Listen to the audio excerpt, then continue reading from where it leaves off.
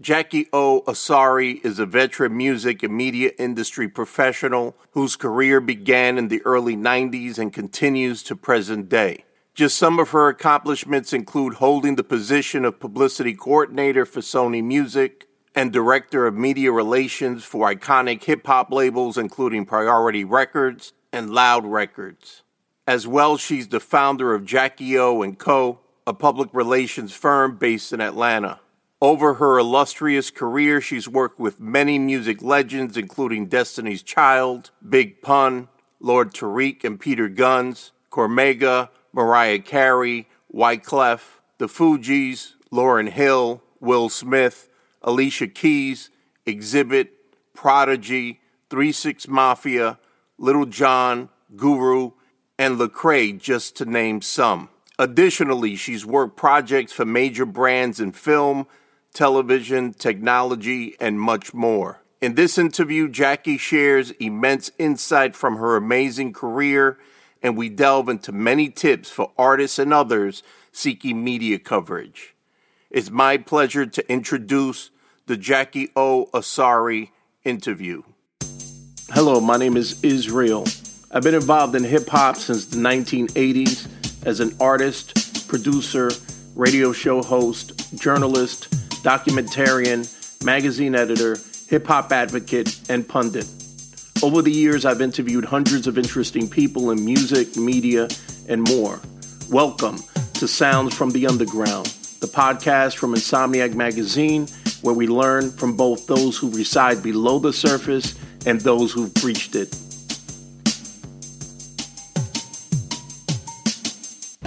We are here with the amazing Jackie O. Asari, who is a music and entertainment industry vet, a media entrepreneur, and an all-around awesome person. Thank you so much for being with us today, Jackie. Thank you so much for having me. I appreciate you for even extending this opportunity. Oh, it's my pleasure. And I've been wanting to speak to you for the podcast for a while. And I don't want to date either one of us, but needless to say, we've both been in the industry for a while. And I believe we've been in each other's orbits, correct me if I'm wrong, since the maybe earlier parts of the 90s? The Golden Age, of course, when the best music was put out. You got that right. Yes, the early 90s, exactly. Superstars were born during that time.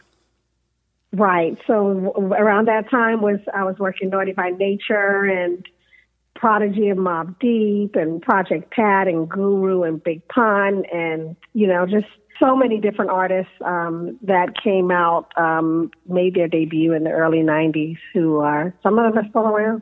Yeah, and icons. I mean, even for the ones, obviously, rest in peace, Guru.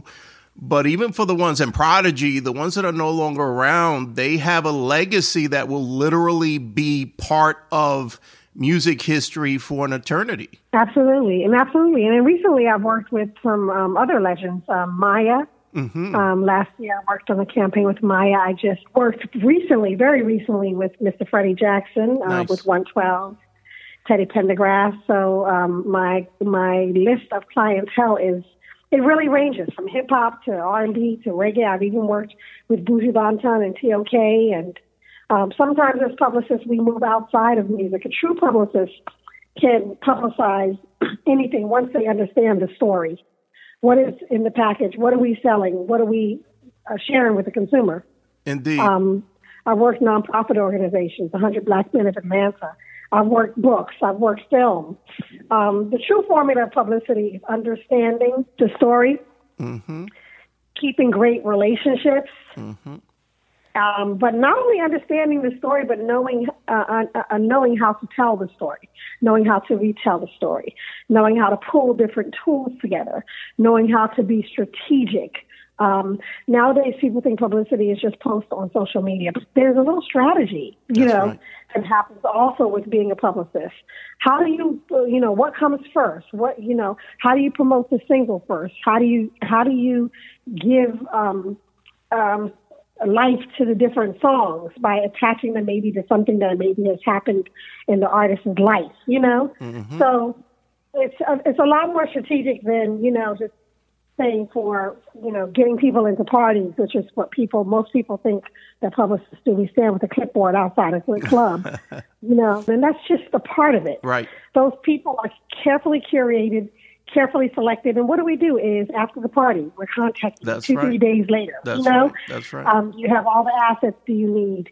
Can I send you photos with captions? We're basically giving you the content. So publicity has moved from just pitching and publicizing to actually being content creators. Mm-hmm. Because now we are creating the content and pass it on to the media. A lot of times our stuff is just copy pasted exactly how we send it. Mm-hmm. Because even the writing has changed. It used to be that we had long articles of, with so much editorial, and now people are just copy and paste them. That's right. So now as a publicist, you also have to understand how to strategize that content, what content people need, what's the story, and put together the pieces so that writer or that editor can, take the different pieces that you've assembled and turn it into something. That's right. I would love to kind of go back to the beginning of your career and learn a little bit about some of your earliest lessons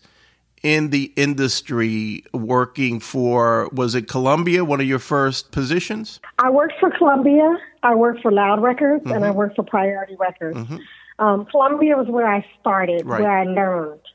And I was assistant to a very amazing publicist who I actually still work with now. Her name is Yvette Noel Shore. Mm-hmm. And she is a publicist for Beyonce. That's mm-hmm. who I learned from. Right. When I came in the industry at Columbia Records, it was, when we say the golden era, mm-hmm. it was the golden era. Right. This was when the Fugees came out. This is when Destiny's Child was 16 years old. Mm-hmm. This is when Wyclef put out The Carnival. This is when Dionne Farris put out the Love Jones soundtrack. So Death was introducing Bow Wow and Escape, and mm-hmm. Kenny Lattimore was there. Maxwell was being produced. Mariah Carey was one of the artists that was working. My first project that I worked by myself was Lord Tariq and Peter Gunn's Uptown Baby, mm-hmm. and. I used to play that on the radio. Peter Gunn said, yeah, you did. Thank you so much for that. Mm-hmm. Yeah. Peter Gunn said something to me one time. There was a show in BET called Teen Summit. Do you mm-hmm. remember it? I remember it. As a matter of fact, once upon a time, we had audience members wearing the Insomniac magazine T-shirt. Yes. So I remember this is something that has stayed with me. Peter Gunn, we were sitting in the conference room, the mm-hmm. green room, mm-hmm. at BET, waiting to do Teen Summit. And he looked down and he was so melancholy. He looked just concerned. And he said, Jackie, this is all we have. Wow. This is it. Music, this is it. It's music of the streets. Wow. So what you do with us, know that it is affecting our lives. Mm. And when he said that to me, it hit me in such a deep place that what I do on a daily basis is affecting somebody's ability mm-hmm. to take care of their family, or affecting someone's decision to make that run up north, Mm-hmm. And I never looked at it that way before, the sense of responsibility. I never looked at it that way because we were just assigned projects. You work the project, Right. But when he said that to me, I was like, okay, so this is more than just project. This is deeper, and people's lives are impacted by what we do. And that was really something that stayed with me. And I think more than anything, when I became an independent publicist, and I could actually make the kind of decisions I needed to make for my clients for myself, that's when what he said really resonated. Like, I'm really responsible for these projects right. and for these people. Yeah. And that's a great takeaway, especially from an industry. I mean, speaking more so about the labels that would, and it still happens, that would churn those artists out. And as soon as, they make a little bit of name for themselves and they fall off that, that spectrum of visibility, they move on to the next thing, even before they actually fall off. Right. So yeah, there's something to be said about, really taking in the impact that you have on somebody's life and somebody's livelihood. Mm-hmm. Absolutely. And when you meet their families and kids and stuff like that, you realize, this is a person. And, when he said that, it was the first time that I sat with it for a while, Mm. It's like, wow. He was very pensive when he said it. And it was like, Jackie, this has to work. This has to work. And here we are all these years later. Clearly he's evolved and he's kind of expanded, but he's still, in the industry, and he still is known. To say, you know what, I got to take care of my family. How can I bring the whole family together? Okay, there's this reality show situation. How can I use that, to pivot to the next thing, And how can I use that to help my wife's career and, my girlfriend's career? Right. In the case of Peter Gunz, but, I'm sure he had those very serious conversations with his family. Right. About what this reality show could do for them. So it is more than business, Mm-hmm. It is more than business. Some people choose to see it as just business and some people don't. I have always had really good relationships with my clients, right. I remember when Cormega was having his child, he called me and he was like, Jay, I'm having a baby shower. I'm coming to get you. And there I was riding with Cormega to this baby shower. We had a really great conversation about fatherhood and, responsibility, and was he ready and was he not? And, and what he imagined, the kind of father he imagined he would be. I've been blessed to have those kind of relationships with many of my clients, so. That's phenomenal. But also, I'm not an industry person. I hear you. I know what you mean by that. I'm not an industry mentality person. Mm-hmm. You know what I mean? I try to relate to people in a different kind of way. Mm-hmm. I'm not somebody that runs around based upon my title or, right. who I've represented or, I'm a mom, mm-hmm. I'm a daughter, mm-hmm.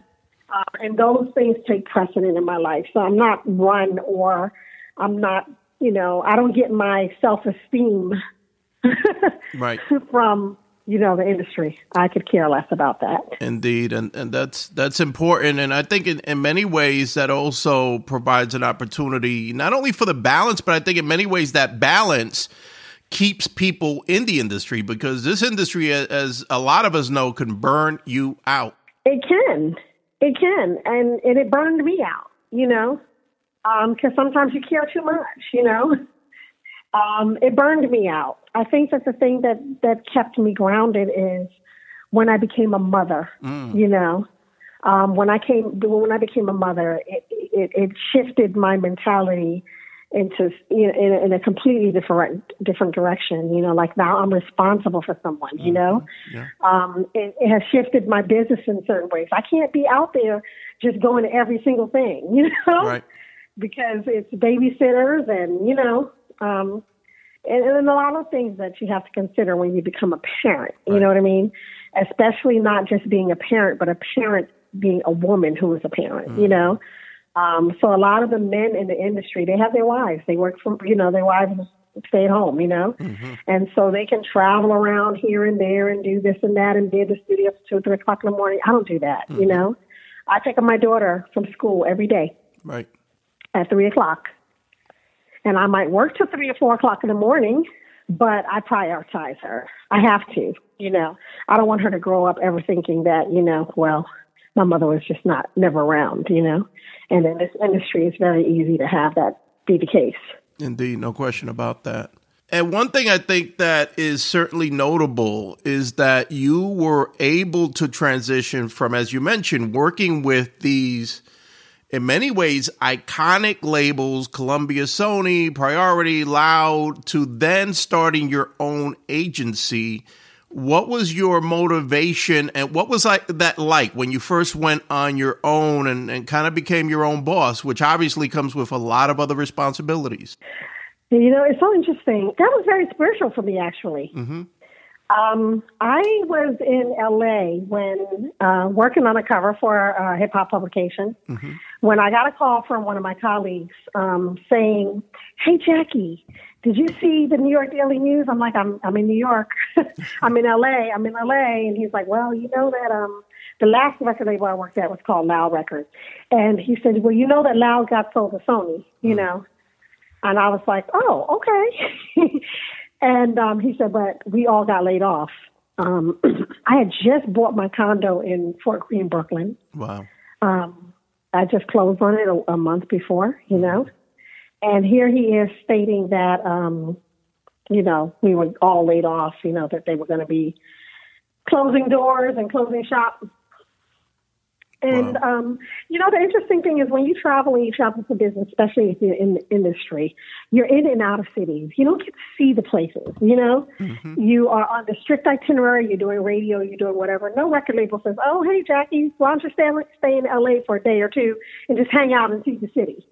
So I never had the opportunity to. I was always in and out of cities, on and off planes. So that day when I got that call that the record label was closing, I said to the writer who was with me, let's say it was you, Iz. I was like, Iz, just take me somewhere.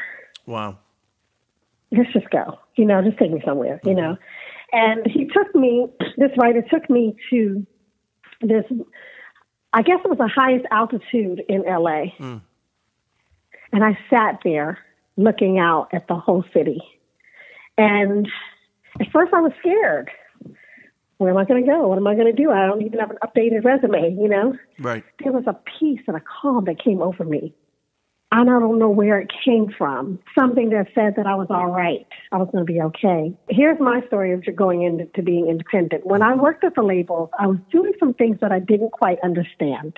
I was buying computer equipment.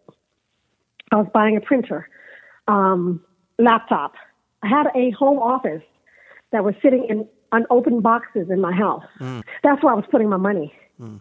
I didn't realize at that time that this equipment was going to become the equipment I was going to use for my business. You understand? Right. I just kept buying those things. Oh, Sam Ash is selling this. Let me go buy it, you know? And everything was in my house. And I bought it really because I used to work some long hours at the label, and I figured that if I created a home office, I could go home and work. The unfortunate thing is that once I get started working, sometimes I don't stop. I would end up being at the label at 11 o'clock. But this leads into my story of how I started my company. So I got laid off. Didn't know what I was going to do. People were calling me. ALJ. I heard about what happened. What are you going to do? Do you want me to call Def Jam? You know, do you want me to call here? Do you want me, you know, what are we doing? What's our next step? And I was like, I just want to sit for a minute. I just want to just sit for a minute. Because one thing that happened to me in that moment was I didn't want to put my life in anybody's hands anymore. I didn't want to go work at another label for someone to decide, well, we're going to, you know, consolidate and sell, and here I am stuck, you know? So how can I take my skill set, my contacts, my relationships, the people that I had, you know, who I talked to on a daily, and do this for myself independently? And do it in a way in which I can select the types of projects I want to work. You know, you can't do that at the label. When they come in and they tell you that this is the next project, this is the next priority, that's what you're working, you know? And you may not even like the record. That's right. But that's what you're working. So when I got laid off, I came home and I just said I was on show for a couple of days. And people were calling me off the hook. Like, you know, hey, you want me to call this? I mean, writers even, you know? Calling, do you want me to call this person and see if they're hiring? Like, you know, you're dope and I really enjoy working with you. I feel so bad, you know? And I called an independent publicist, rest in peace. Her name is Patty Webster. And no, Patty called me and she said, hey, what's going on with you? You know, what are you going to do? I have no idea. I have no idea. And she said, do you think you want to go to another label? Or I was like, nope, I don't. Because I was kicking ass, you know? And here I was unemployed. Right. So I said, no, I don't. You know, and she said, well, you think you may want to go indie for a while? And I said, yeah, probably. I think I might want to do that, you know? And just as I was talking to her, and this is why I say it's spiritual, just as I was talking to her, there was a label called TVT who was calling her. And they called her to work an artist by the name of Little John. Right. And There's a phrase in the Bible that says the stone the builder refused will always be the headquarters stone. It's also in the Bob Marley song. Mm. When I worked at the labels, I never wanted to work Southern hip hop when it first came out. Right. Because I was a New Yorker. Mm-hmm. And we need lyrics and verses, right. you know? not the gibberish that, right. you know. So I became the Southern hip hop expert because I was forced to. Mm. The label said, you're going to be working 3 6 Mafia and Project Pat and these projects. And I was like, oh, chicken head, why? You know, because I'm more of a Nas person or I'm more of a Cormega person, Indeed. You know. And they said, you have to go down to Memphis and, you know, get to know this music, get to know the scene, whatever. And I did. And I was amazed. I had no idea of what was going on in the South. Wow. Until I went to the South. Well, this played into the formation of my company because here I am talking to Patty Webster and she says, well, what are you going to do? And I'm like, I don't know. I think I'm going to chill for a minute, you know? Right. And she tells me to hold on. She comes back and she says, well, there's this label called TVT and they're looking for somebody to work, an artist in Atlanta by the name of Lil Jon.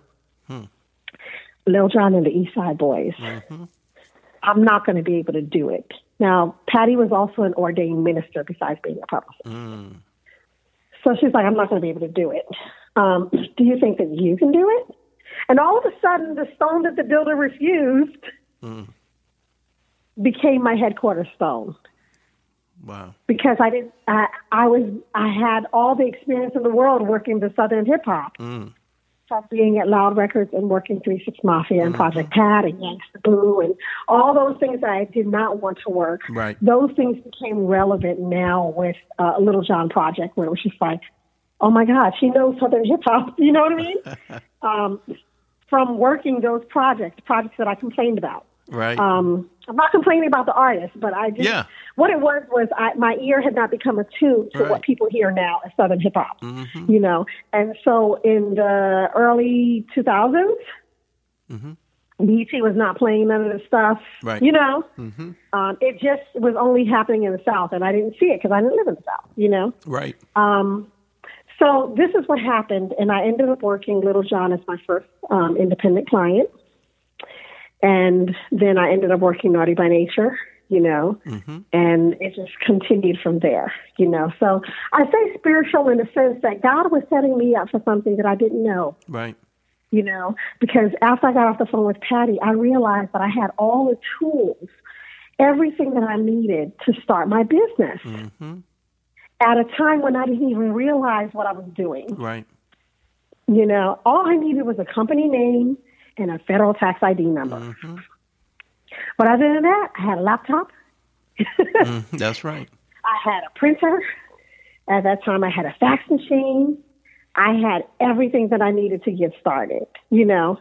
And so sometimes when we are given some sort of visceral kind of wisdom, you know, just follow it. Sometimes you may not understand the gift that is being given to you or what you're being prepared for, you know? Right. But it's preparing you without you realizing it. And sometimes also the things that you don't want to do become the thing that, you know, pivots your business. So if I had not worked those Southern projects at Loud Records when I was there, TVT may have thought me unqualified. Right. But once I got on the phone and they said, well, we're looking for someone who specifically knows what's going on in the South, because we have this artist, Lil Jon, that we're going to be working. And I said, oh, well, I just came back from Memphis last week. I was working 3 6 Mafia. I was working Gangsta Boo. I was working the Alcoholics. So, you know, I had the West Coast. I had the South. I had the New York. You know what I mean? Right. So it was easy for them to say, you know what? We're going to go ahead and hire you for the job. And that launched my company. Did I answer your question? Oh, yes, definitely. And what would you say was the biggest learning curve as a business owner running your own agency? I learned that relationships are important. It's not the label that you work with, but the relationships that you cultivate outside of those labels. For the longest time, I've been Jackie from Columbia Records, Jackie from Loud Records, Jackie from, whatever. Right. And here I was at TVT now, and every time I tell the story, I start to get teary because when I have to plan the first Little John and the East Side Boys listening session, we do the whole thing in the conference room with the food and the drinks, and we invite journalists to come out and hear the record. I didn't know if anybody was going to come. I seriously did not. Because I wasn't attached to anything now. Right. And sometimes you get people to come out because of who you're attached to. Oh, this is a Columbia Records thing, or it's an Atlantic Records thing, so yeah, we're going to come out because it's Atlantic. But here I was working with TVT and working an artist at that time that nobody knew was Little John. And I didn't know who was going to come out, So I was calling my media friends and calling people, and it really makes a difference when that artist walks into the room and they see people there, Of course. It makes a difference when the label looks and they go, oh, she's got the right people in the room. But I didn't know if I was going to have the right people in the room. Right. I didn't. I had no way of knowing. I've always had great relationships with people, but I didn't know. I didn't know if they were truly going to come. And I was so embarrassed because I stood in front of everyone that I walked into the room and the room was packed. Like everybody was there. Wow. And I started crying in front of everybody. And I was like, I am overwhelmed right now just seeing, right. all of you, because you have given me the confirmation that it's not really about the label. It's about the relationship I have with you, or you calling me, or even you after we've known each other for 20 years, or, even more saying, this is an important voice of somebody that I want to talk to. No question. This is an important, she might have value That's right. to bring to the game. So those kinds of things just kind of let you know, even when you don't speak to people every day, that you are respected, or valued. So I really had no idea who was going to show up. But I also knew it was critical that people showed up, right. Because if people don't show up, then it's like, oh, she didn't have anybody, right, indeed. there. I mean, everybody was there. And I'm standing in the room crying, saying, thank you guys so much for coming. I'm overwhelmed. I'm here. It's just me. It's just Jackie. I didn't have any expectations of doing this, and my heart is just so filled. Wow. Seeing that, you're here, and thank you, and let's play the record, and this is Little John and the East Side Boys.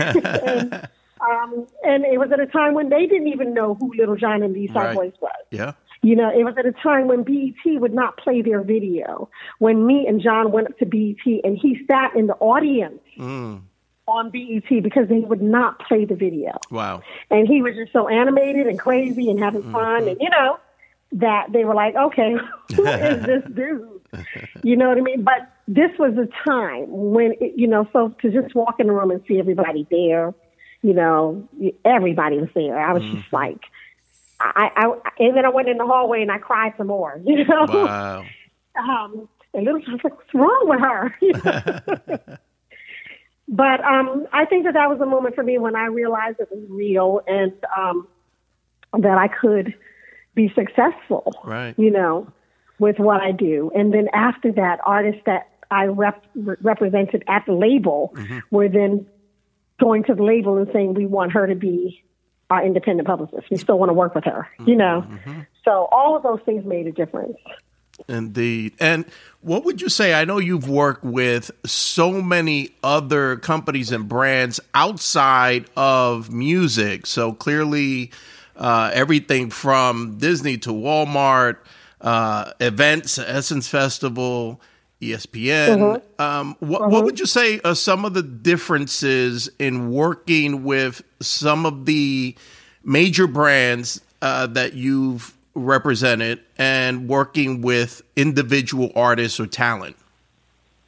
Well, when you're working with individual artists and talent, you're dealing with emotion.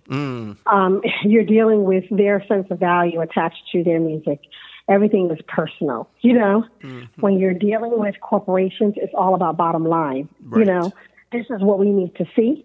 These are the results we're looking for. We don't, we're not involved in the particulars of, the emotions, Right.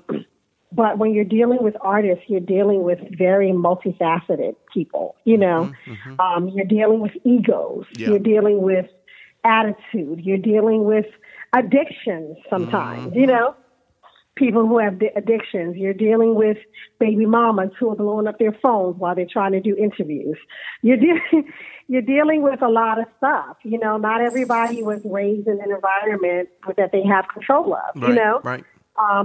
And so when you're dealing with artists, you're also taking in all of that, And sometimes you're dealing with different girlfriends in different area codes, who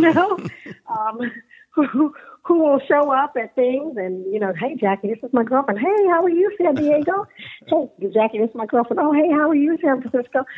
Wow. And you're dealing with all of that, So when you're dealing with an artist, you truly are dealing with people. Right. And you're dealing with an elevated people because in order to create, you have to have sort of sensitivity. Mm-hmm. You have to have some sort of sensitivity in order to create, So you're dealing with those sensitivities when you're dealing with artists. Labels and corporations tend to just sit down and say, this is our bottom line and these are the results we want. Right.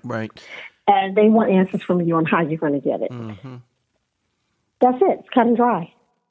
As long as you give them what they want, right, and you are pleasing to work with, and you deliver, you're good.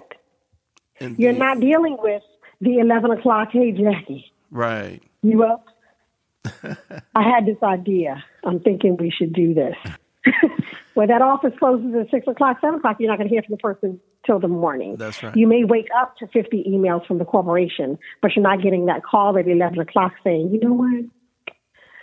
My spirit is not feeling like I want to talk to Iz tomorrow morning. Mm-hmm. Can you cancel that? Yeah. You know what I mean? Right. So there's a big difference between dealing with artists and corporations.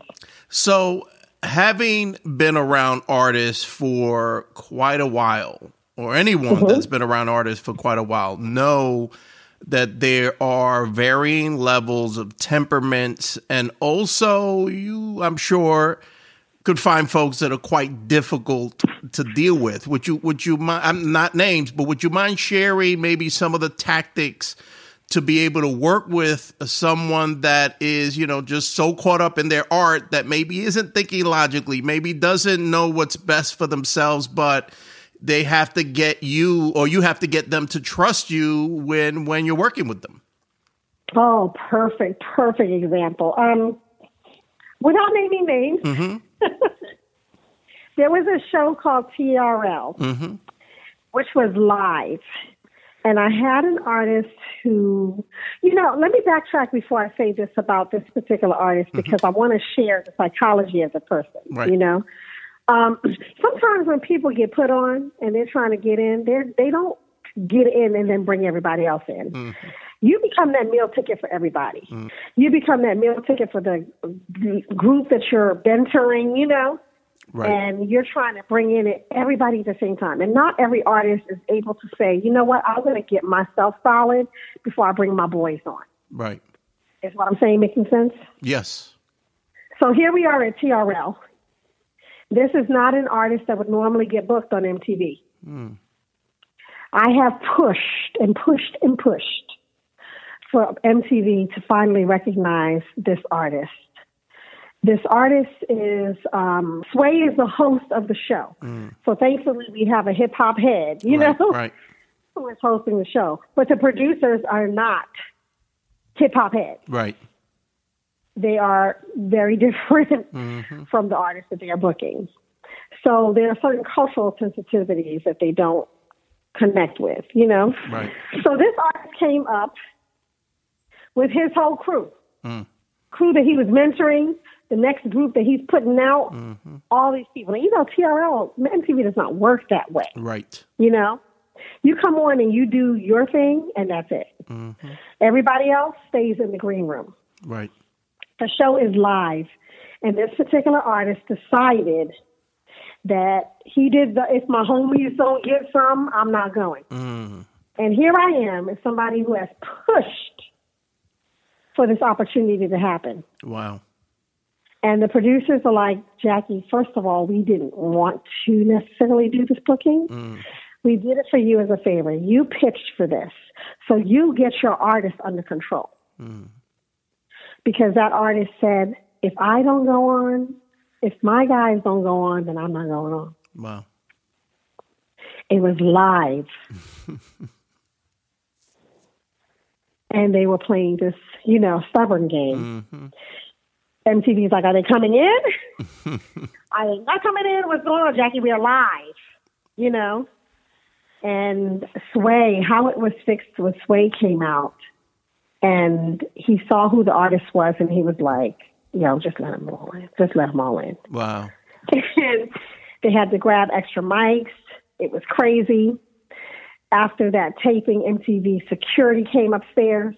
And the group wanted to, the artist wanted to stay and watch, the show in the green room. They were like, you have to leave, get out. And that messed up my relationship with these bookers at MTV. Wow. No flowers that I purchased.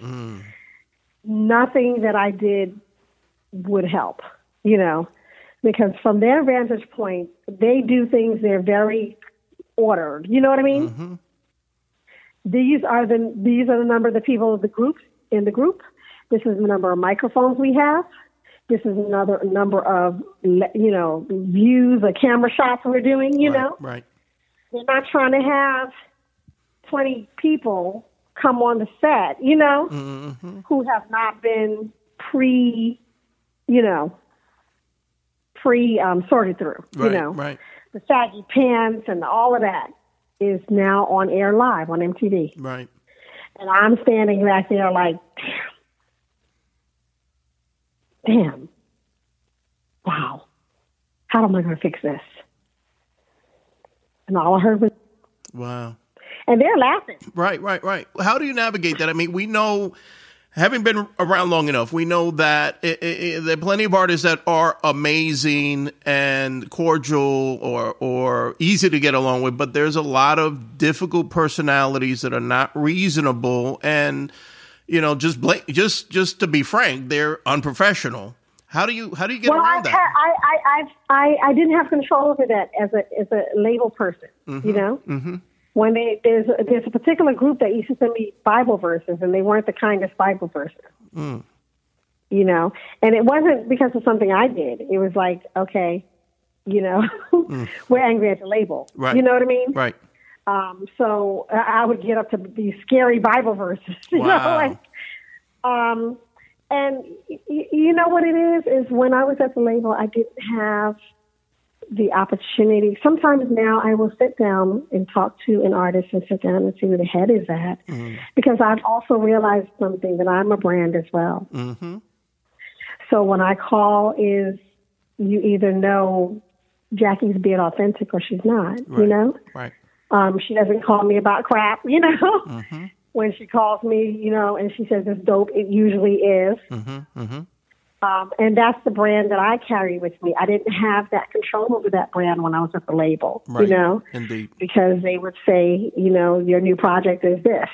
Our new priorities are this, I do have a little bit more control now that I can pick. But what's interesting, though, is sometimes because I'm working directly with the artist, I see things in them that you will never see. Because of the image that they may have. You know what I mean? Right. But because I might talk to them on a visceral level, I know things about them that right. that you won't know. And I think that sometimes for me, those things that I know are the things that make it different for me. Indeed. Because now I begin to understand certain things about that person that maybe the public doesn't understand. You understand? So I give you a perfect example. Prodigy, of course, as you know, had sickle cell, right? Prodigy and I used to have some very deep conversations about sickle cell. My daughter has sickle cell. Wow. We would have deep conversations about sickle cell, nutrition, diet, conspiracy theories, and all sorts of stuff that people would have never associated with Mobb Deep. Right. You know what I mean? But I knew him on a different level. And so that makes it easier sometimes when you're working with somebody, when you get to know them on a different kind of level. What other people may perceive as being difficult for you, you understand because you know who that person is. For example, if you're DMX's publicist and you know what he's been through, you know his true story, not the story that he's created or given to everybody else, but you know the true story. You know what I mean? Right, the real so person. So it helps you, it helps you to be able to identify and communicate with him. And maybe sometimes you have to back off because there are certain things that you know. And I think that that's what I hold with me. But again, I think the difference with me is I'm not Hollywood. I'm not industry. I worked with infamous Mob one time, right? Mm-hmm. And they were always late to interviews.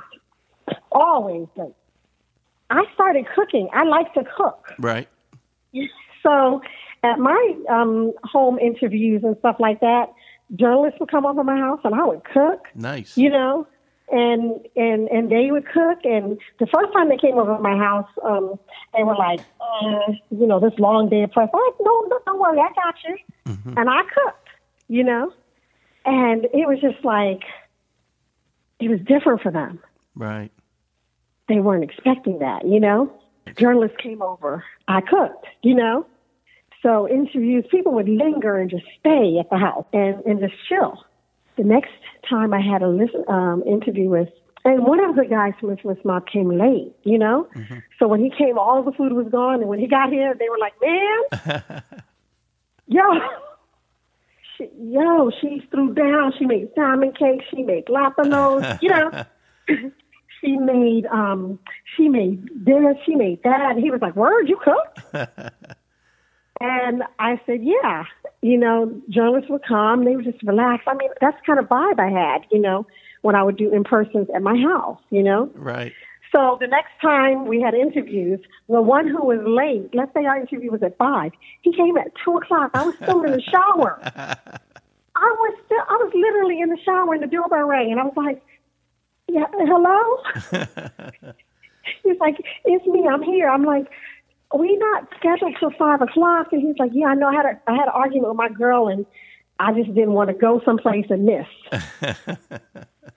And he was 3 hours early. Wow. And that day I wasn't cooking. Do you know Godfather of Infamous Mob made me get dressed and go to the supermarket. Wow. To buy some groceries so I can cook. And I made bread pudding with bourbon sauce. Nice. And he was like, you actually are standing here ripping the bread into pieces? That's how you make bread pudding, you know? So we are literally in my kitchen, myself and Godfather of Infamous Mob, Queensbridge, making this, you know, bread pudding, you know? Nice. And, you know, he was there. He was on time, you know? So I had little ways to deal with people like that. That's it. And so they you know, one thing that they always just said is just very real, you know? Right. You're like a mom or a sister, you know, or those kind of, that's just my vibe, you know? So that's how I dealt with it.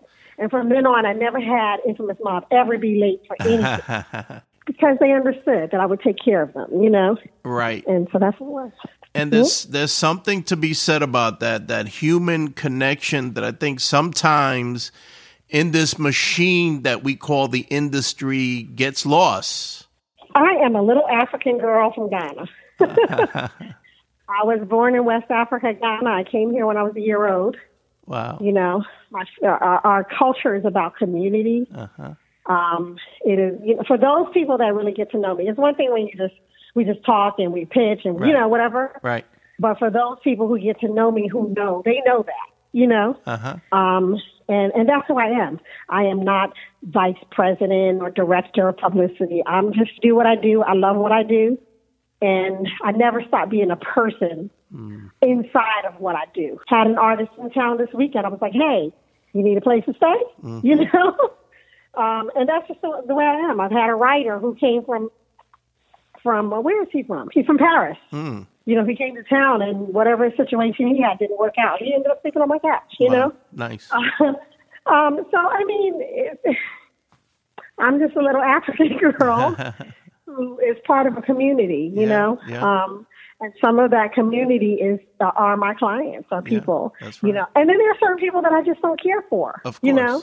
Their spirit and mind does not mesh. Mm-hmm. And I will find a way when that contract ends to say, you know what, it has been a pleasure servicing you. That's right. Thank you so much for your business. I wish you well. Right. And I keep it moving. That's right. And you have to sometimes just for the sake of sanity. It's like the money isn't worth it, right? Sometimes it's not. Mm-hmm. You know, sometimes it's not. I did work a project once which paid me very nicely. Mm-hmm.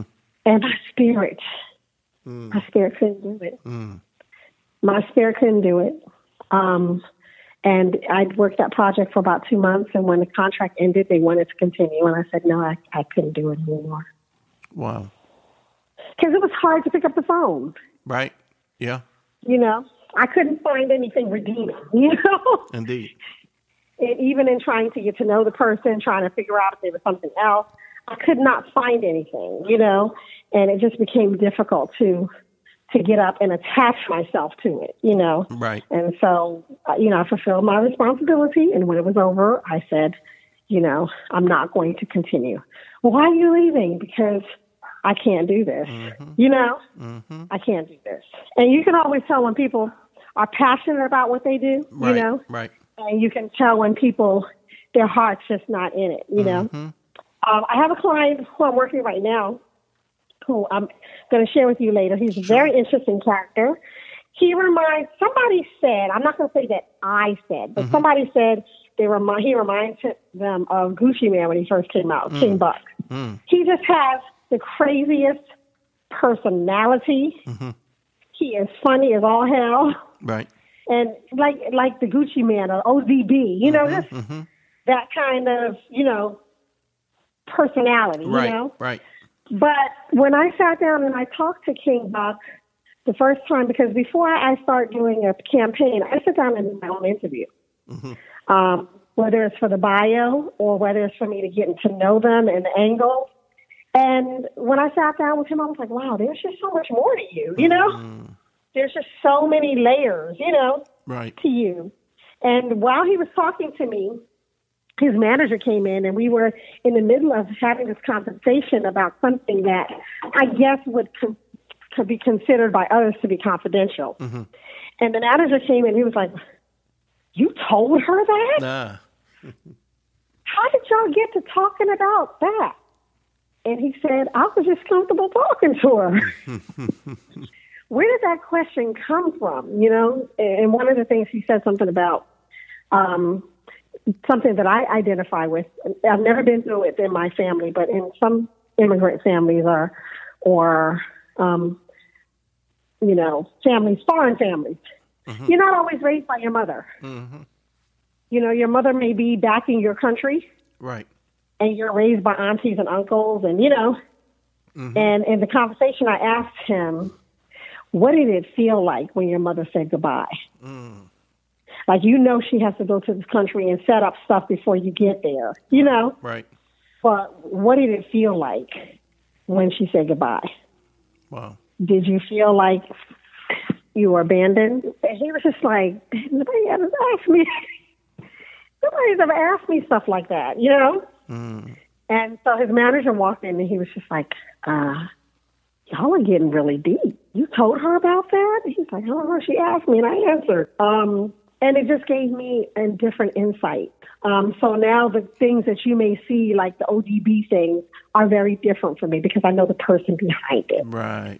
And you mentioned earlier the importance of a story. And it's interesting because there's so many things that have changed in the industry over the past, even the past 5 years, never mind the past 20 plus years.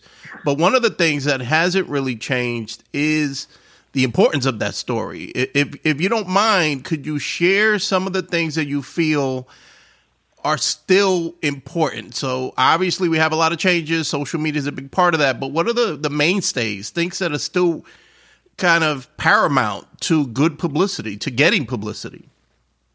Everyone has something that makes them relatable. Everyone has something that makes them relatable. Every song comes from some place. Every lyric comes from some place.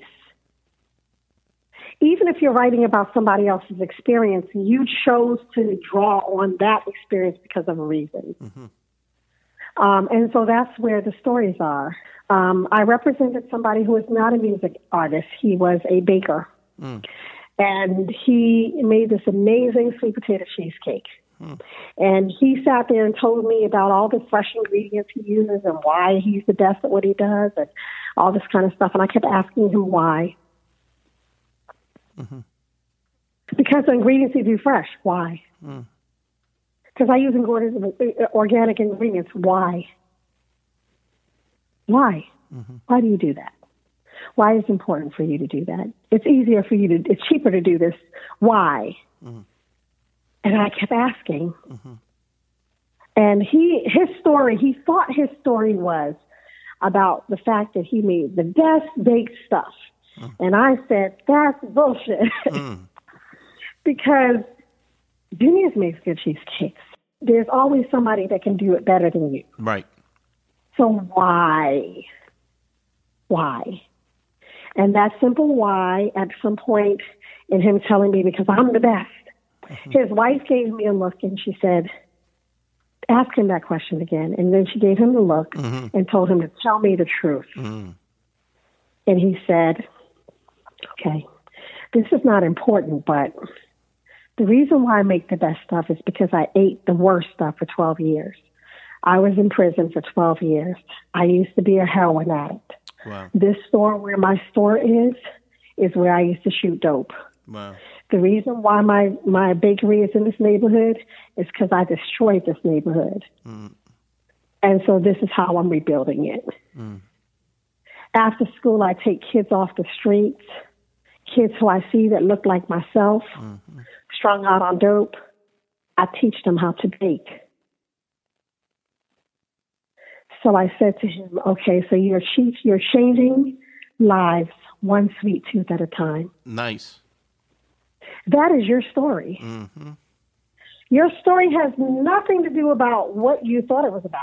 Right. You thought it was about the cheesecake. You thought it was about the fresh ingredients.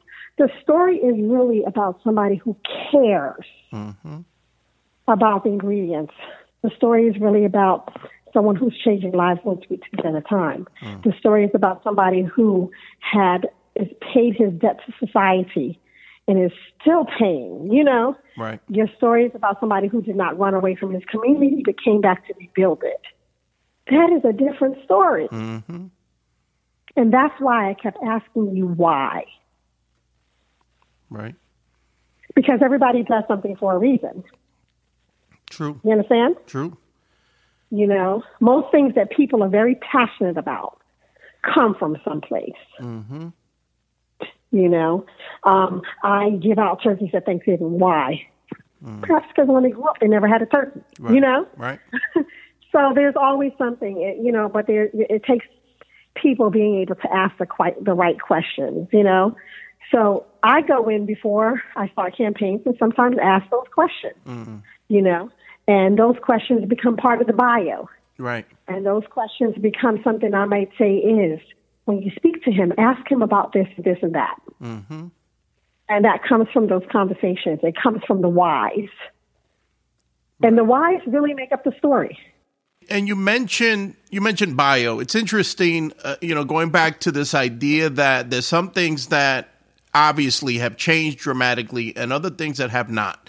The value of a bio is extremely important. And it's kind of interesting that more and more, because of the nature of, you know, making music available so easily with platforms that we're all familiar with, you have so many artists that are prolific. They just drop music nonstop, but they don't seem to have the foundation set up like a bio.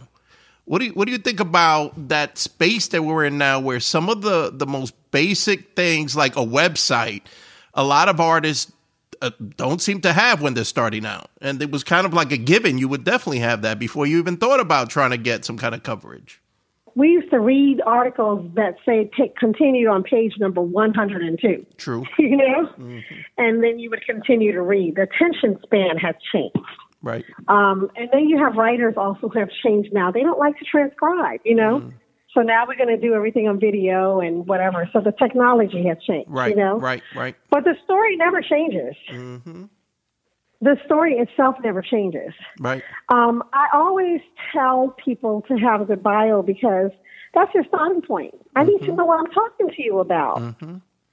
I need to know who you are. What makes you different? What are your songs about? And that comes across in the bio. Now, how I've changed with things is, as a publicist, when I first started out, we'd always do the for immediate release, and then we would spell it all out in the release. Right. But now I'm catching up with my artists. I got to go to their IGs and see what they're saying. You know what I mean? Right. Announcements get put on Instagram before I even know about it. Mm-hmm. You know, I'm like, oh, wait, you're going to Japan for a tour? I didn't know about that. The fans already know about it because you posted it, you know? Right. So now my releases have become less of for immediate release, such and such. It's now become Israel announces such and such on his Instagram with a screenshot of, you know, right, what is posted, because that's in your authentic voice. You know what I mean? Mm-hmm. So rather than me having to create the language around it, now I'll just say, you know, for instance, one of my clients is Lecrae. Lecrae posted his baptism when he went to Israel and the journey to Israel, and he posted pictures of his bio. How am I going to write about that in the press release? I didn't. I just went to his Instagram, grabbed some screenshots, and said, here's the story, you know. Lecrae got rebaptized. Here are the clips, you know. And I put a paragraph or two underneath that. What that did for you, what that does for the writer is you're not getting me translating the experience. Right. You know? Right. I'm only directing you to his page where you can capture the experience for yourself. So it's changed in that respect. Right. Now artists have a lot more control, you know, over what they put out. I mean, Cardi B is constant with it. It's every day. It's her personality, you know. I'm afraid of the person who works for Trump. It's every day. It's his personality, you know. And every day that person wakes up to something that her client has written on his post. They don't know what's going on. They don't know what's going on, and they have to deal with it. Yeah. That would be the job of fear for me. I don't even know if I would go to sleep. I don't know what the President of the United States is going to say on his Twitter, so let me not sleep. Yeah, right. And keep watching that. So it's changed. I mean, the great thing is that we used to curate as labels. You know what I mean? Right. We had control over it. Now we don't. The great thing is that from a journalistic standpoint, you get who the artist really is. True. You know what I mean? Because when they rant, and that's what it is. But on the offset of it is it's less controlled. Once it's out there, you know, we all often have to do a little bit more damage control or tell the person to go silent for a minute until it blows over, you know. So, I mean, it's just changed. But as you stated, the story is still the same. People are always going to be interested in how DMX grew up. Right. Who he is, you know, why he connects with dogs, just all of that. The story never changes. You know what I mean? The interest in the story never changes. The problem is that you don't have as many people that'll sit down and delve into the story, right, you know? Right. And a lot of labels don't. It's for immediate release, the singles coming out, whatever. You know what I mean? So I try as much as I can to get those out, you know, because I think that that's what really makes the person unique is the story. Right. What would you say is the biggest misconception about what a publicist does? So I'm sure you've had clients, they reach out to you and they think one thing when in reality that maybe isn't what you do or isn't what you can do for them. I think that one thing that people see, sometimes clients forget that journalists are people. Some of them are paid very little, you know. Some of them are doing this work because they're passionate about it. Right. And there really is no return. But the expectation of the client is, I need it now, and not realizing that that person may be going through a foreclosure right now. That person may be on dialysis. You know, there are writers who are going through chemo, you know. Right. And they're posting on Facebook or Instagram. You know what I mean? I think another misconception is a lot of artists like to compare themselves to other artists. True. Well, they got it, but you don't know how they got it. You know, there are people sleeping with people, you know, to get stories. Right. I am not one of them. Right. You know, there was an instance one time where a particular artist got, you know, a really nice rating on something. And the artist said, well, my album is better than hers. Right. I was like, oh, but you did not know that the manager of that artist is the girlfriend of the editor-in-chief of the magazine. Oh, you know what I mean? Politics. There's a story behind a story, Right. you know? Right. Everything is not done cut dry. You know, one of the things that happened to me after, and I guess it's because again, I'm not industry. So 9/11 happened and I couldn't call people. I just could not call people. I had a really hard time for a while. I don't know what you're going through. Right. And it was still a pitch day. What do you say? Wow. You know? That's intense. What do you say? Wow. Sometimes entertainers specifically don't remember that the publicist is a person. I have to pick up my child from school. I might be doing homework at certain times. They forget that the writer is a person. You know, that just because a press release was sent out last night doesn't mean that that person may have had the opportunity to post it. Right. I think that those are some of the things. Everything's so instant. I want it. I think that there's also a perception sometimes of, if I don't get it, then it's your fault. But if I do get it, it's not because you really worked hard to make that happen. Right. You know? Exactly. So that happens also. You know, oh, yeah, of course I got that because I'm the shit. You know? And they have no idea how many times the publicist had to call. And we as publicists also, I mean, and let me say this is, I don't like every publicist either. Right. You know, some of us are real nasty, you know. Some of us are caught up in ourselves. And so what happens is the writers and the editors think we're all like that. Right. And so the publicist label is there, you know. I've dealt with publicists who are terrible, and I'm not trying to be nasty to where it's like unnecessarily nasty, you know? Right. Why are you so nasty? For no reason, power, control, whatever, you know? I'm not cut from that cloth. Right. So I have a hard time with that. You know, but there's so much pressure also on publicists to deliver. You write a press release tonight, tomorrow morning the person wants a report. So Iz didn't open his email yet. Yeah. Can I get a couple of days? Right. You know? Right. So there are those realities. You know, you sent it out on Friday. I don't see anything happening. And, you know, I'm paying you money.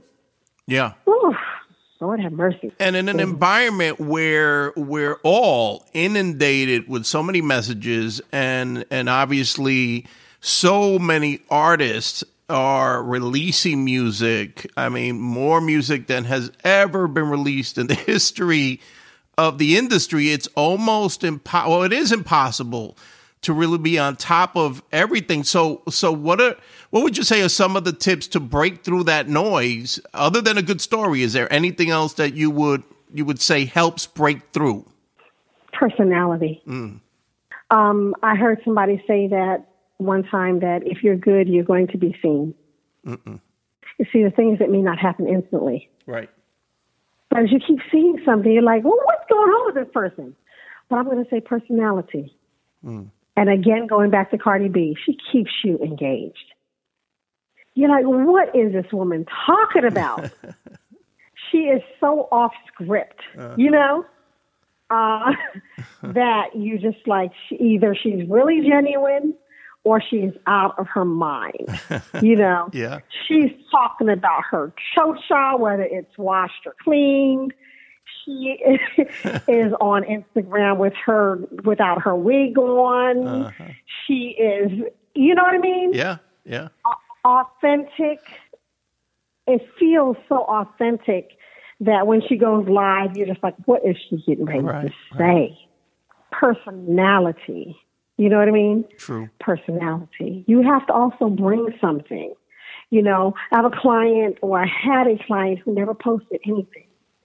And when she posted everything, it was so curated. You know, it was a post to the side, you know? Right. And I was like, what do you like to do? Do you know what I mean? Mm-hmm. Like, take off the mask for a minute and have fun with yourself. All the photos she posted were some photo shoot that she did, you know? Mm-hmm. Cardi B does the opposite. She posts a picture of herself with whipped cream on her nose, you know?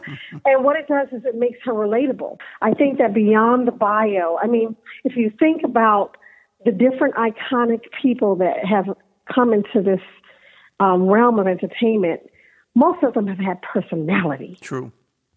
You know, you never knew what ODB was going to do or say. Right. Bruno Mars, personality in his stagemanship. You know what I mean? Right. He doesn't wear anything special. He may be still wearing the same thing as everybody else, but you still see him in the midst of the band. The band is doing the same steps, but he still stands out. You know what I mean? Right. There's just certain people who have it, and you are drawn to them. But one of the things that you're drawn to is the authenticity, that thing that makes them different. Right.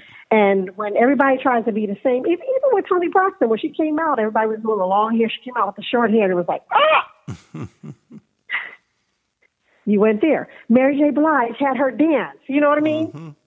That she does. You know, you can hear a song, and oh, that's a Mary J. Blige song. Right. It's personality and brand. So I think that is one of the things that makes a difference besides the bio. Right, right. That tells the story of who you are.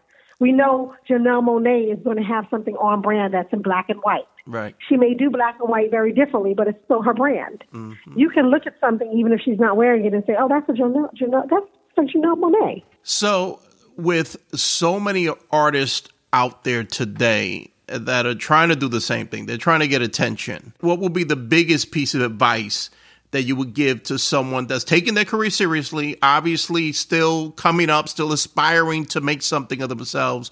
What's that biggest takeaway you would give them? Make sure the product is right. You can have all the personality you want and then be whack. True. You know what I mean? Mm-hmm. Make sure the product is right. If you're making sweet potato cheese, make the best sweet potato cheesecake and then add the story to it. Right.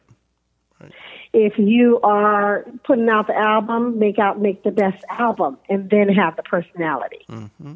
You can't have personality and then people just put on your record and they can't even listen 5 seconds into it. Right. Because it sounds so bad. So invest in your art first. True. You know, the other thing I tell people is, because I also do media training, and I tell people that whenever you're doing something, start from the end. What is your objective? What do you want to accomplish? At the end of the day, what is it that you really, really want? Interesting. And if you can start from the end, then you can figure out the steps that you need to take to get there. Right. That's great advice. Yeah, I was doing that with some reality stars who, one of the difficulties with reality stars, is that they go onto the show having one objective. And then because of the way things are cut, people don't have the best opinions of them, Right. And so I will sit down with them when I do media training, and I've done media training with quite a few, and I say, what is the objective? Why did you come on the show to begin with? What is your story beyond the catfights? And, what are you trying to sell? What are you trying to project?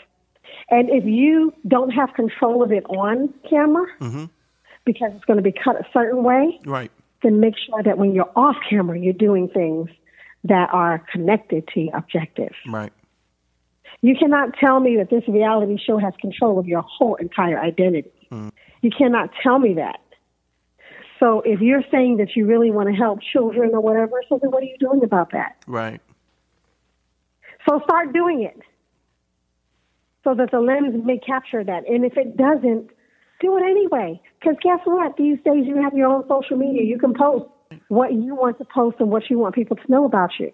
And what's going to happen is people are going to go, oh, wait, that's really different. I didn't expect her to be doing that. That's different from what they show on the TV show. So never come to me and tell me you don't have control over your identity. That's great. That's a great perspective. Yeah, you will get put in positions that make for good TV. But you're not on TV all the time. So what are you doing when you're off TV? What does your brand look like? Right.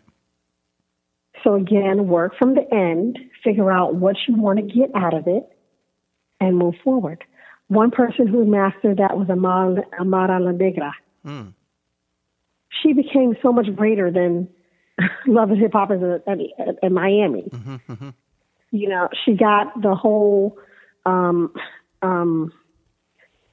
conversation about Afro-Latinas, and she ran with it. Right. You know, she became that person, that identity. She didn't go on the show for that, but she created her own lane. Right. And so she forced the conversation around it. So don't tell me that you don't have control. You know? True. I sit there and don't tell me you don't have control. You have some sort of control, and you're not on camera all 24/7. That's right. So let's go to your social media. What are you posting about? What are you doing in your off time? What are you saying in your interviews? So you are feeding right into the character, and you're saying you don't have any control. Right. Know what you're here for. Know what you're here for, and that's with anything. You know, if you're going to if you say you want to do a film, what does that look like? What is the final step of that? Right. Is it a film that you're putting on Netflix? Is it something that you want to be in theaters? Do you want to focus on the soundtrack? You know what I mean? Right. Like, what is the final objective? Figure out the final objective and then work backwards. Awesome. That's certainly a great place to start, to know where you want to end up. Yep. Because once you know where you want to end up, you can sit and say, you can make chess moves, you know? Right. And say, is this going to get me that? You know, and I'm like, write it down. And so I have trenched it out like a football field. I'm like, okay, objective is on this side. You're at the 50-yard line. Is the 50-yard line bringing you closer to the objective? If it's not, then what's your next play? Right. And so now people hear my voice in their head, like, okay, Jackie said objective. You know? So are you talking to the producers about your business that you're trying to nurture and asking them to write it in and finding a way? You know, are you talking to the other characters on your show, you know, and talking to them and saying, hey, come make a visit at my hair salon? You know, like, how are you bringing it closer to what you want? You know, and if you're not doing that and you're just sitting in the restaurant having wine, then you're not meeting your objectives. So true. So for someone that is working on their career, on their business, and they're doing all of the things that everybody believes or know that they have to do today. They have to be on social media. They have to create content. At what point do you feel that they should then start looking to hire a professional in the publicity world to bring onto their team? What would you say is the right time, if there is a right time? Well, first of all, you have to have a budget. I like that. To hire the publicist. That's it. You know, you have to have the budget to hire the publicist. You also have to understanding that publicity is called a publicity campaign. It is not called a publicity day. It is not called a publicity week. It's called a campaign. Right. You have to be ready to invest the time and the money in a campaign. There is somebody who I am working with right now who did some things with her photo shoot, and, you know, she was spending all this money, and I saw the photos, and I was like, no, we're not going to use any of these. Because they just don't look good. Right. Like literally, you would have seen them and trashed her. And then you would have talked about me behind my back. Because that's what people do. Why did their publicist and her people let her go out looking like that? That's what they do. Yeah. You hear that all the time. Uh-huh. You know, why did her publicist or her manager do something? Uh-huh. Or they let him say that because your belief is that we have everything under control. You know what I mean? Right. And sometimes you do have to tell people, let's stop. And no, you're not ready to do the campaign right now. You need a proper bio. Mm-hmm. I'm sitting here and I'm listening to your songs. And it's the hardest thing to do is really when somebody has crafted something and they step out and they're confident about it enough to even come to a publicist and say, I'm ready. Mm-hmm. And you tell them that they're not. It's hard. Yeah. It's hard to tell somebody, listen, all your tracks sound the same. Mm-hmm. Nobody wants to hear that. You've spent studio time, whatever, but you've been working with the same producer and the producer gave you the same beat. And every song sounds the same. As a publicist, I have to somewhat think or try and think the way it would be received by the press person who I'm going to be pitching it to. Mm-hmm. Sometimes, I'm not saying that I play A&R, but sometimes I'm like, that first single is not introducing you properly. What about that other song? Or have you ever thought about when you do your video to take that story you told me and put it in the treatment? Right. Because those things create the conversation, Now you as a writer begin to see things visually through that video, and now you have questions, I heard in your lyrics you said this. I saw in your video that you did this. So sometimes it's getting people to slow down and take stock of those things. Our problem right now is that people have the tendency to look at the number of likes rather than pay attention to the value of the content. True. So people think, I got these many likes. Those likes may not translate into sales. Mm-hmm. So then the question is, what is your objective? Right. Is your objective to get fame and do shows? Or is your objective to sell the single? What is your objective? Right. Or maybe you don't want to sell singles at all. You just want to go on tour and do club dates. So this is the question, and it happens in every single pre-publicity interview that I do. What is the objective? Right. What are you trying to accomplish? What would mean success to you? I like that.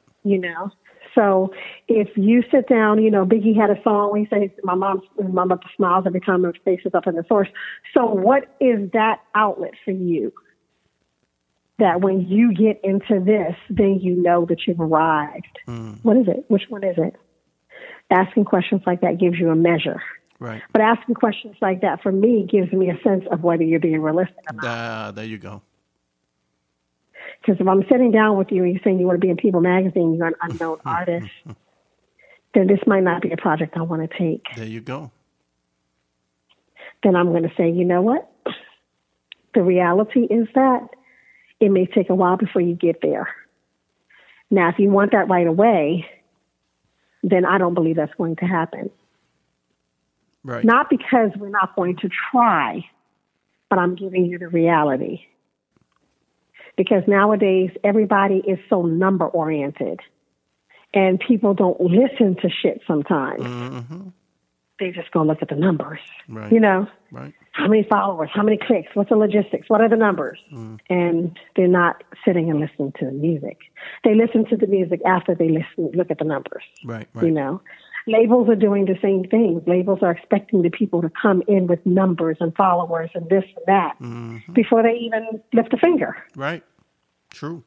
It wasn't like that before. You came in and we wanted to create you, mold you, build the audience for you. Now they're like, he don't have no followers, so. That's right. It could be the dopest person ever, but he doesn't have any followers, so. Yeah. I love that. Yeah, no, certainly there's an importance in having not only the goal, but also have it be within the realm of reality, which obviously there are a lot of folks that kind of, look at whoever happens to be the biggest fish in the ocean, and that's what they're aspiring to do, yet they're missing, the years or the team or the machine that made that, success. Well, nowadays, the success comes from death. Sadly. You die and everybody writes about you. Sadly. So you have a lot of young artists. We just lost one yesterday, who are dying, and they become this mystical being, when they die. Oh, all of a sudden TMZ, who has never written about you before, right, exactly. Yeah.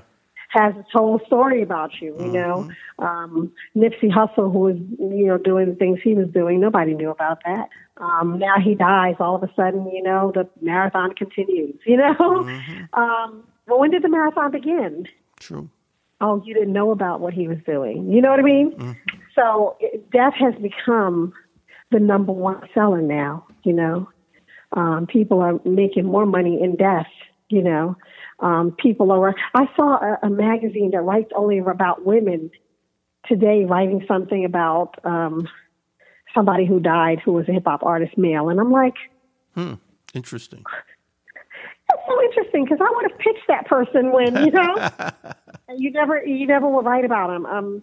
There was I remember there was I for one very, very small period before he passed, I was working with Proof from B12, Eminem. And it was the whole thing of, my angle was to kind of get people to see that the character in 8th Mile with the locks was Proof, and get them to understand the impact that he had on Detroit music and, and the chance that he took on this white rapper. You know what I mean? Eminem putting him on and co-signing him, at a time when white rappers weren't really acknowledged, you know what I mean? And that was what the story I was running through with Proof. Like, okay, so when you watch D12, realize, when you watch 8 Mile, realize that the dude with the locks is Proof. Right. And there were many people that I pitched who weren't interested. But they didn't take D12 seriously, so they didn't take Proof seriously, And after he passed, I was in LA. It seems like I'm always in LA when I get a call from somebody about something pivotal. I was in LA and I got a call from the Associated Press. Hey, so, and it was early. I didn't even know he passed. Wow. And they called me and they said, well, we wanted to talk to you about Proof. And I'm like, oh, we doing a feature on Proof now? Well, he kind of was killed. And I started crying on the phone. Wow. And I just dropped the phone. I was like, give me a minute. And I just dropped the phone. Proof was another one who I had very deep conversations with. Just really interesting, funny as all hell cat. You know what I mean? And his album at that time was called Searching for Jerry Garcia. Who chooses a title like that? You know what I mean? In hip hop. In hip hop, Searching for Jerry Garcia. And we had this whole conversation about what that meant. It was about, mental stability and, just all of these things, Right. So when he passed, I was quite upset because everybody was writing about Proof all of a sudden. But when he was living, it was hard to get those right. The same thing with Guru. Genius. People were saying, well, we don't have an audience for Guru. We haven't written, we're not writing about the older cats right now. And, I think it's Guru. And that was a shame because when he passed, it was all about the, the crazy story that had come out. And so large, yeah. Yeah, it's a shame. Yeah, it is. It is. But now I see that Premier is working with his son. Yeah, I saw I haven't heard the music, but I heard the son sounds a lot like Guru. Yeah. And even with Guru, I didn't know that he was sick. I don't think a lot of people knew. Yeah. No, nobody knew. I didn't know. Right. Because for the majority of the campaign, I live in Atlanta, so I was in Atlanta and they were in New York. So for the majority of the campaign, I was done by phone, scheduling interviews by phone. Right. And it was a difficult project to work. you know, because I don't know how you write about Guru without talking about Premier and Jazzy Pass, you know? Right. Yeah. And they didn't want those kinds of things really discussed, you know? Wow. It's like they didn't even exist. I'm like, Guru, this is crazy right here, you know? Wow. That's like Michael Jackson can't talk about Jackson 5. Like, really? Right. But he had his reasons, you know? Mm-hmm. And I don't know what those reasons were. I know that I had my daughter around that time. My daughter is 10, so it's been over 10 years that he passed. And I remember he came to Atlanta, Guru, and I had just had a C-section. And I had just come out of the hospital. And I went to the club to go meet Guru. Goodness. I had to be held up because I couldn't stand up. Wow. I couldn't stand up, you know? And I looked at him and I said, oh, my God, he's sick. I had not seen him the whole 3 months of this campaign. Right. And by phone. So he called me and he says, I'm going to be coming to Atlanta. We're going to be doing this club. I know you just had the baby, but I would like to see you. You know, are you out of the hospital? And I said, Guru, I won't be there. Wow. And I got my boyfriend, you know, had the baby 2 days before. Had got my boyfriend, and I said, could you take me? He took me. He helped me walk up the steps. I was winded. I was in pain. And also I wasn't, this is TMI, but I wasn't taking any pain medication after the C-section. So I didn't want the medication in my milk, you know? Right. So, because I want to feed my baby with that. So I was just like, okay, well, I'm just going to, you know. So I was on no pain relievers, and I went to this club in Atlanta, and there was Guru looking very frail, you know, man, and a shadow of himself. And that was the very first time that I was like, wow, I didn't know. I didn't say anything to him about it, you know, but I said to myself, I didn't know that he's sick. He doesn't look like he's here for long. And I felt so bad. And we took a picture that night. And then that was the last time. About 2 months later, he passed. Wow. Yeah. That's and then everybody was calling me about Solar. Exactly, you know? exactly. What was the deal? And I was like, I'm not working. I'm not working the project anymore. I see the fifth, but yeah, there's a lot. There's a lot. Yeah. Intense. But my point in sharing that was not to share, you know, anything private. Of course. To say that a lot of times when we celebrate, it's gotten to a point where people get their fame in death.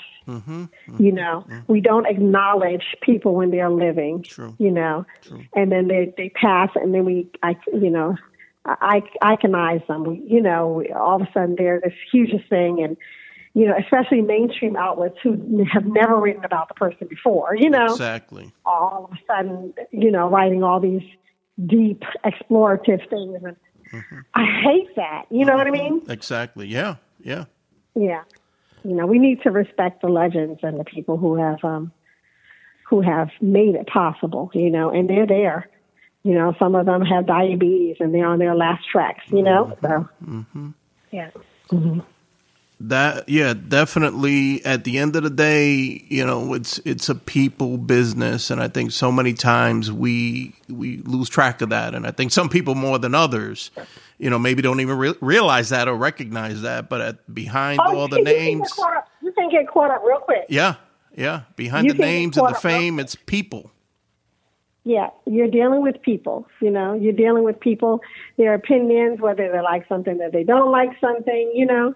And that's why I tell people, like, listen, from the publicity angle of it, it's very different when you're doing an ad, you know? Right. When you're doing an ad, it's just the money. You pay it, you get it, you know? But when it's editorial, now the person comes into play, you know? What do they think about what you've created, you know? Right. Do they have time to even post something, you know? What's going on in their lives? Sometimes for them, some of them, it's like they didn't get paid for the last article that they wrote for that magazine, so they're not writing anything anymore. Like, I didn't get paid by them, so I'm not writing any. Your album can be dope, but I'm not writing anything because I didn't get my last check for my last article. There's so many layers behind what happens and when it happens and why it happens, you know? That's right. And sometimes the labels get more of the support than an independent publicist. True. Why? Because the writer wants to be, or the writer, the editor wants to keep that relationship with that machine. Exactly. You know, they're not looking at the fact that, okay, Jackie can get fired because she has nothing written on this person. Right. They're looking at it like, it's the label, Mm-hmm. So therefore, the artists that they wouldn't have covered through an independent publicist, they will for the label. Very true.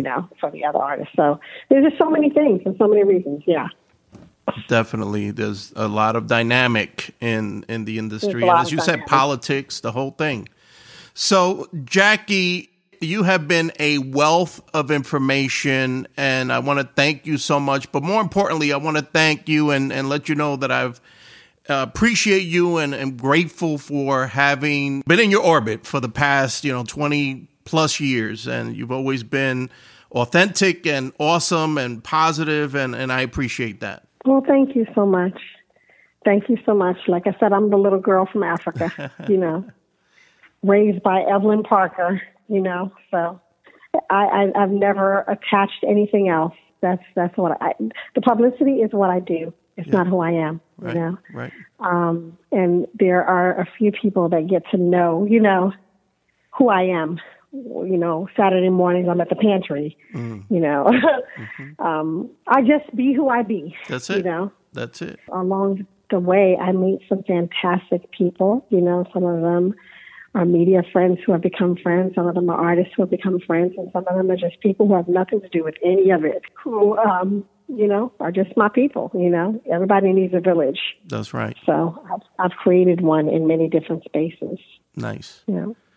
And is there anything that you would like to share about learning more about your agency, or how folks could maybe visit your world online and kind of get a better idea for some of the things that you have going on? Sure. My company is Jackie O & Co. My website is JACKIEO.co. And my social media, I'm at Jackie O ANDCO, Jackie O & Co. everywhere. Nice. Awesome. And just to reiterate one more time for all of the hungry artists out there, if you reach out to a publicist looking to hire them, you should have a budget. Definitely have a budget so that you can pay the person to do what they do for you. But also make sure that you know what your goals are, what the end game is, so that person can work with you to create a plan that meets that objective. But don't come to us before your project is perfect, because what you're going to give us is what we're going to sell. And if people are not responding to it, we didn't create it. And if I could add one more thing, I would imagine you would agree, don't reach out to a publicist after you've pressed publish on your album and it's already available everywhere. I would definitely say that. But also, the comment that I'm going to make now is not associated to the artist, it's the publicist. We have a lot of publicists that are not really representing the craft well. They are being hired and taking money and not doing anything. And it makes it really hard for the publicists who do things. Right. By the time the client comes to us, they've been, put through the rail. Right. Cheated and et cetera. Yeah. I will say also that there's something that you and I have been saying all night, is that we are people. I'm not a magician. I cannot make Iz like an album that he does not like. True. I cannot. What I can do is highlight some things on that album. What I can do is give you the backstory to make you have a different perspective of maybe the song. Right. I can do things like that. But if he doesn't like your verses, he just doesn't like your verses. And sometimes what happens is when people don't like something, rather than them telling you I don't like them, they will not call you back. Right. Or they will ignore you. Yeah. It doesn't mean that the publicist is not doing her job. True. everything is not for everyone. That is true. You know? That is true. And sometimes things get stuck in junk folders, you know? Mm-hmm. Then the other thing that I need to say to media people is we're not here to annoy you. Mm-hmm. Again, we are people. Right. And hopefully most of us are doing their job properly, you know? Sometimes a no is all we need, you know? Right, right. No, I don't like it. I'm going to want to know why. Mm-hmm. Not because I don't trust your, your opinion. Mm-hmm. But sometimes artists want to know how they can make it better. Mm. You know, or the manager wants to know, what is the reaction? What are people saying? And sometimes all I have to say is, I didn't get a response. Right. And that makes it look like I didn't do my job when I did, you know? And some media people think like, okay, no response means you should know that I'm not interested. Mm. It doesn't necessarily mean that. I was working the Black Panther film, and I didn't get a response from a lot of people. Mm. You know why? Because they didn't check their emails. Yeah. You know? And after the screening was done, then they called me. Oh, my God, I saw this. How come you didn't call me? I never had your number. Right, right. All I have is your email, Right. and I sent an email to you. But you should have called me. You should hit me on social media. I'm like, I got 10,000 people in my database. I'm going to be calling every single person. I'm assuming that you were checking your email, and when you didn't check it, I figured you weren't interested. Right. Man, you trying to tell me that Tashaka was there? Yes, he was. Okay, Jackie, here's my number. Call me next time. And then you call the next time and you say, don't call me. Send me an email. That's how it is. That's how it is. And today you got every kind of inbox imaginable with all these social platforms. Yeah, yeah. But again, if we're doing our jobs effectively, we're getting to know people as people, you know? Mm-hmm. So now I'm able to, in relating and conversating with you, I'm able to say, if I have something I want you to listen to. Right. You know? That's it. And because it's coming from me and it's coming from an authentic place, maybe you'll give it a chance. There you go. Or maybe not. Right, right. You know, so we are creating relationships, acknowledging each other as people, representing our artists as though they are people, representing ourselves as though we are people, respecting our media friends as though they are people, you know? And hopefully, if we have everybody doing that, it'll just be so much better, you know? There you go. I think the people quotient gets taken out of the conversation and it becomes a product. True. And that's why so many artists don't want to be with labels anymore because they don't want to be seen as a product. Right. You know? Right. So they hire independent publicists and put their own teams together in hopes of building a team that will really, ride or die with them. Nice. Well, thank you so much, Jackie. I am very appreciative of all of the insight that you shared. Thank you for having me. I got to share all my stories. I love it. Awesome. Thank you. Thank you. It's phenomenal. Thank you. Appreciate that. Thank you.